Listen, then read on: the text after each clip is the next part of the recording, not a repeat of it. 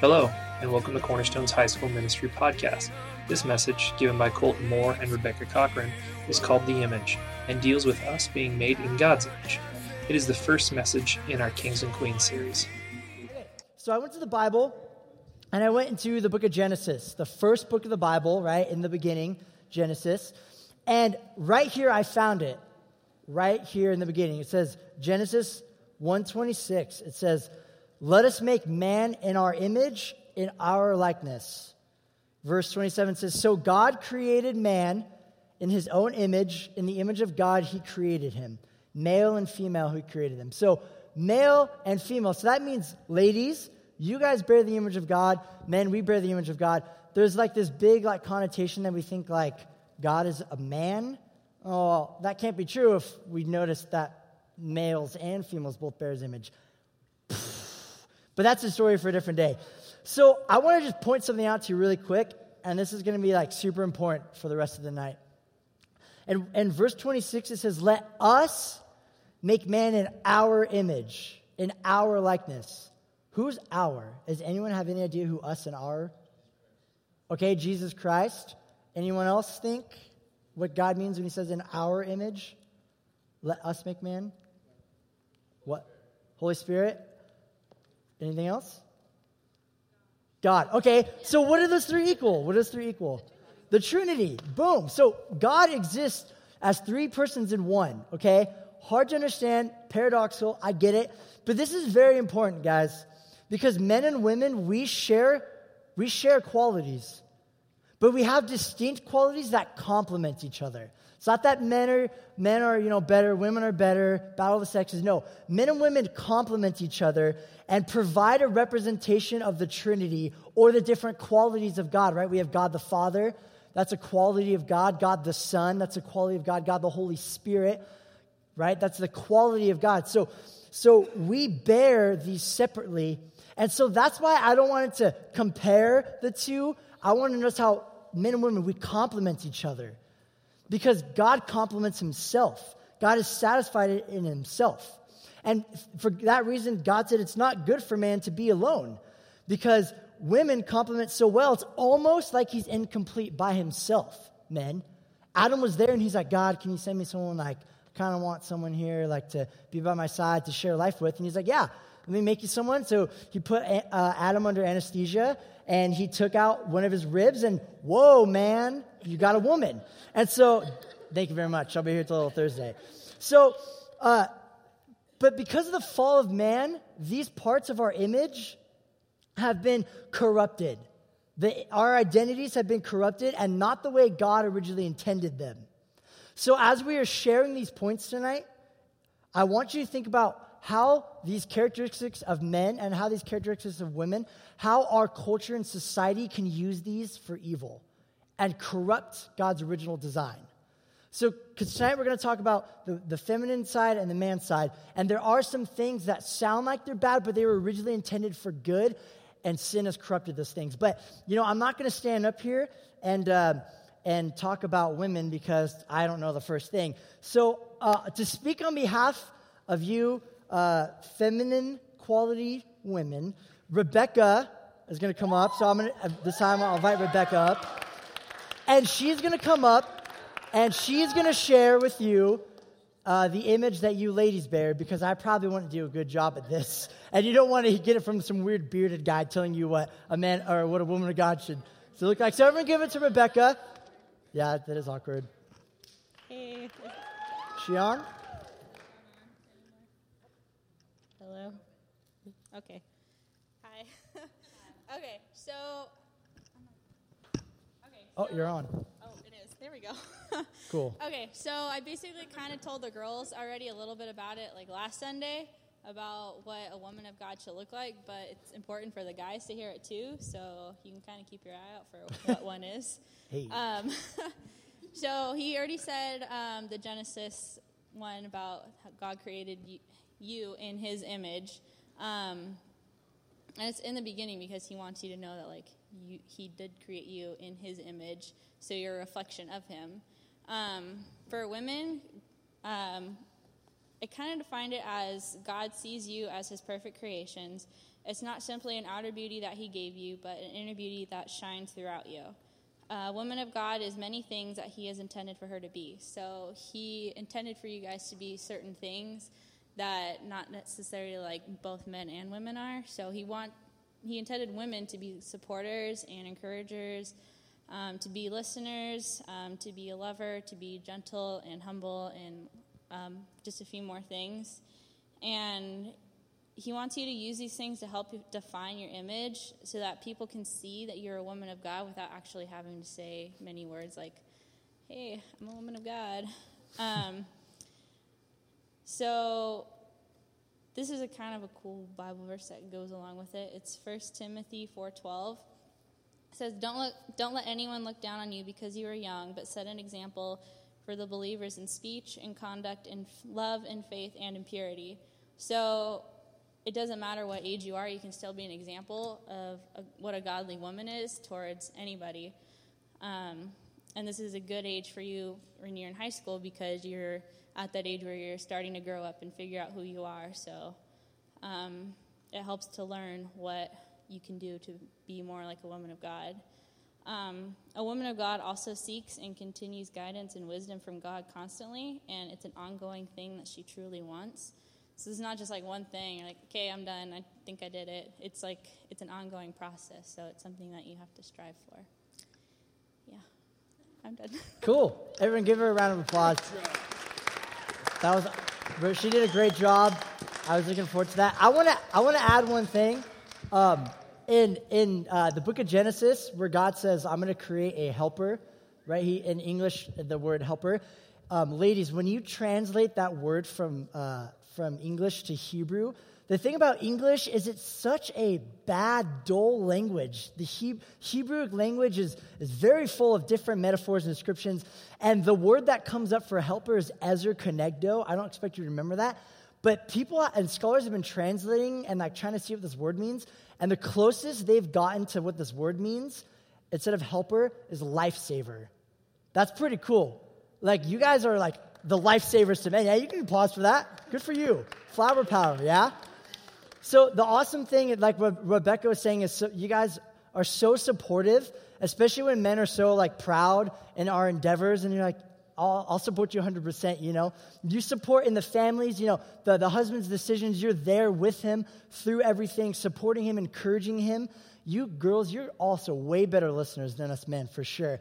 And you have a lot more gentle and compassionate hearts than men do. And that's an awesome thing, because men, we get so proud and so hard-hearted that sometimes it's hard for us to show compassion to other people. And the awesome thing about your guys' image is that God made you so compassionate and so merciful and gentle and so loving that there's nothing else on the planet. And actually, ladies, for you guys, God wasn't done creating the world until he finished you guys. You guys were the final touch on God's masterpiece creation. That's really cool, because right after God made woman, he said, it's finished. Now it's complete. Now I can rest. My work of art is done. So you guys were like the cherry on top of God's crown of creation. So good for you on that one, ladies. So thanks, Rebecca, for sharing. It was awesome. Men, let's do this. I'm going to go fast. So men, we are conquerors. Just kidding. We are conquerors by nature. We are. And sometimes, a lot of times actually, our sin makes us a bad thing. But think about it. We conquer nature, Mount Everest. We conquer sports. What? Okay, I'm just saying. First thing came in my head, but cool. Good for you. So we fight for nature. We try to conquer sports. We try to be the best in our sport. We also are trying to be conquerors for things for the kingdom of heaven. And so Matthew 11:12 says this, from the days of John the Baptist until now, the kingdom of heaven has suffered violence, and violent men take it by force. And violence, we are violent to go to win the wars and the battles that God has chosen us to fight. But of course, sin has corrupted that, and violence, we use it for bad and for evil instead of for good. And Jesus was a conqueror. He conquered sin and death. So, I mean, we are naturally conquerors. And we have been put in charge over all of God has made. God put it up to us. When Eve ate the apple, sin didn't enter the world. When Adam was right there and let her eat it, yeah, that's right. He let her eat it. He was right next to her. And Adam ate the apple. That's when sin entered the universe because Adam was in charge of the world. He was in charge. He was given dominion over it. But here's the thing. Our culture tells you own things. The Bible says you're a steward over it. God created all of creation, and he put it under our control. So we have to be good stewards of it. We have to take care of it. And we also have to serve others because of that. We don't get served all the time because we own this world, men, because God owns this world. He's put us in charge of it. We have to bear the responsibility of that. And it's not something we take. And Jesus said he came to serve and not to be served. Almost mixed those up. That was bad. Jesus came to serve others, not to be served. God himself came down to serve other people. Men, we are put in charge of this world so we can be responsible over it and take care of it and to serve other people. The other thing, men, we're not supposed to be lazy, right? Lazy boys, right? That's not the original design. I don't know who thought of those because they're a genius, but that's not the original design, right? Sports games, potato chips, that doesn't exist. That's not, we were not supposed to be lazy. We were meant to work. And actually, I don't know if you noticed, but when you work really hard, don't you guys feel good, like you've accomplished something? Like I worked really hard on this. I feel good regardless of the outcome, knowing I did my best. God put that intention, that desire and intention in our heart. We were meant to work. In Genesis chapter 2, when God was creating the earth, it said God noticed there was no one to work the grounds. So he took him, Adam, and placed him in the garden. We were made to work, guys. But, of course, workaholics, we neglect our families and our wives because we find satisfaction in our work. It's the bad part. So we're conquerors. We've been put in charge, given dominion over God's thing. We're not supposed to be lazy, right? We're ever exploring and looking for new adventures. And women, you guys like following along on adventures, I would say, right? If you think about like romantic movies, like women, yeah, we're just going to go on this adventure with this man. It's going to be an awesome thing.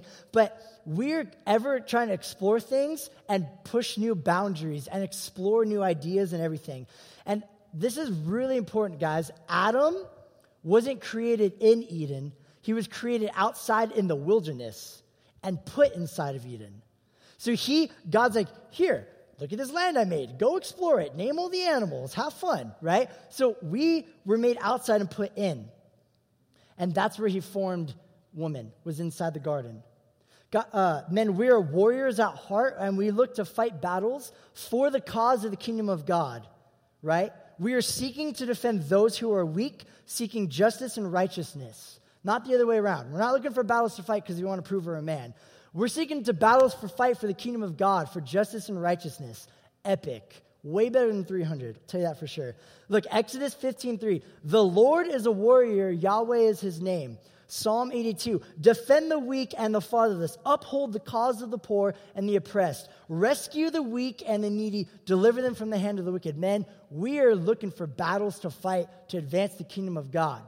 Because the kingdom of God is taken by force from us men.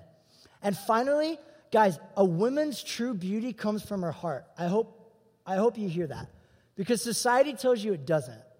And that's not true at all. You'll know a woman of God when you see Jesus in her. When you see God through her eyes and you look in her and you see her true beauty comes from God. Her heart lies in God. And Joe said the other day, guys, a woman's heart should be so lost in God, you got to go through God to get this woman. That's how it should be. Women, your true beauty does not come from what this world tells you. You need to know that. Because the world tells you lies about your figure, about your appearance, about what you should look like, and that's not true. God sees you perfect and beautiful the way you are. And he redeemed you guys. And a lot of times you find your satisfaction in image and things where they don't belong, but that's not the case because you have a God who looks you in the eyes and the hearts and sees you as perfect and beautiful. And so men, take note of that because that's important when you're looking for a wife later. But what does that mean for us? Well, our strength comes from a heart that pursues God, right? It's not about bench press. It's not about how much you can bench press. It's about the strength of your heart. And you could say, yeah, like it's the strength of your heart as like your character. That's cool. I'm talking about cardio.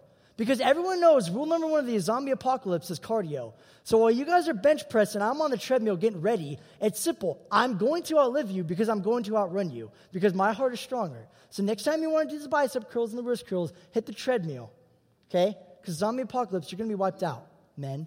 Because your strength comes from your heart. I'm just joking. But I'm seriously, your strength as a man doesn't come from how much you can lift. It doesn't. It comes from a heart that's in love with God. See, King David, after all the mess-ups King David had, he was a great king, but he messed up a lot. He was considered, he was an adulteress. Like, what? And he was considered a man after God's own heart. He repented of that, and he knew where he failed. But his strength and our strength, men, comes from a heart that is entwined with God's heart. And so this is for everybody. 1 Samuel 16:7 says this, "The Lord does not look at things people look at. People look at our outward appearance, but the Lord looks at our heart." So your strength doesn't come from how much you bench press or lift or anything physical. Women, your beauty doesn't come from anything physical. 1 Peter, he writes in there, your beauty should not come from outward adornments, jewelry and clothing and whatnot. Your beauty should come from your heart. God is beautiful. God is strong. He's a defender of the weak. If you find your image in him, you will have the strength to conquer so many things in your life that your physical and mental toughness won't be able to help you with. And ladies, you'll find so much value from God, way more than you'll find it from any man on this world, for sure. Because your beauty and strength comes from the heart. So what do we do now? I told you this information, right? We told you women the image you bear and men the image we bear. But I want you to understand something, both of us, both genders. Your identity is found nowhere else besides Christ. It's not. Satan will try to tell you a different thing. MTV, well, I don't like MTV. MTV will try to tell you in different ways where your identity lies. And see, Satan, he's called the great deceiver for a reason. Because he loves to attack your identity. See, because your identity drives everything you do. If your purpose and your identity lies in God, then everything you do is going to be for God, and that's scary to Satan. And he doesn't want that. So he's going to attack you at your identity, women. He's going to make you feel like you're not good enough. You're not pretty enough for the standards in the kingdom of God. That's a lie. Men, he's going to try to put you down and say, you can't handle this. You're not strong enough. He's trying to attack your identity. Think about it. When in Eden, when Satan comes as a serpent to Eve, what does he do? He makes her question God's identity. He says, God doesn't want that from you. God's lying to you. Why should you believe him? He attacks God's identity and deceives her. And so she falls and then gives it to Adam, and we know what happens for them with the fall of man. See, in Job, too, in the book of Job, Satan tries to attack the identity of God by saying, I don't really believe you are justice and righteousness. And then, so we read in Job what happens, all these things happen to Job, but that's a different story. And then also, too, this is important, when Jesus was 40 days fasting in the desert, and he was being tempted by God, or tempted by Satan, Satan said to him, if you are the Son of Man, you will do this. And Satan's going, prove it. I don't believe you. So Satan tries to get us at our identity. He makes us question God's identity. He makes us challenge our own identities too. And he wants to lie to you and tell you who you are, but it's not who you really are. See, because you bear the image of God.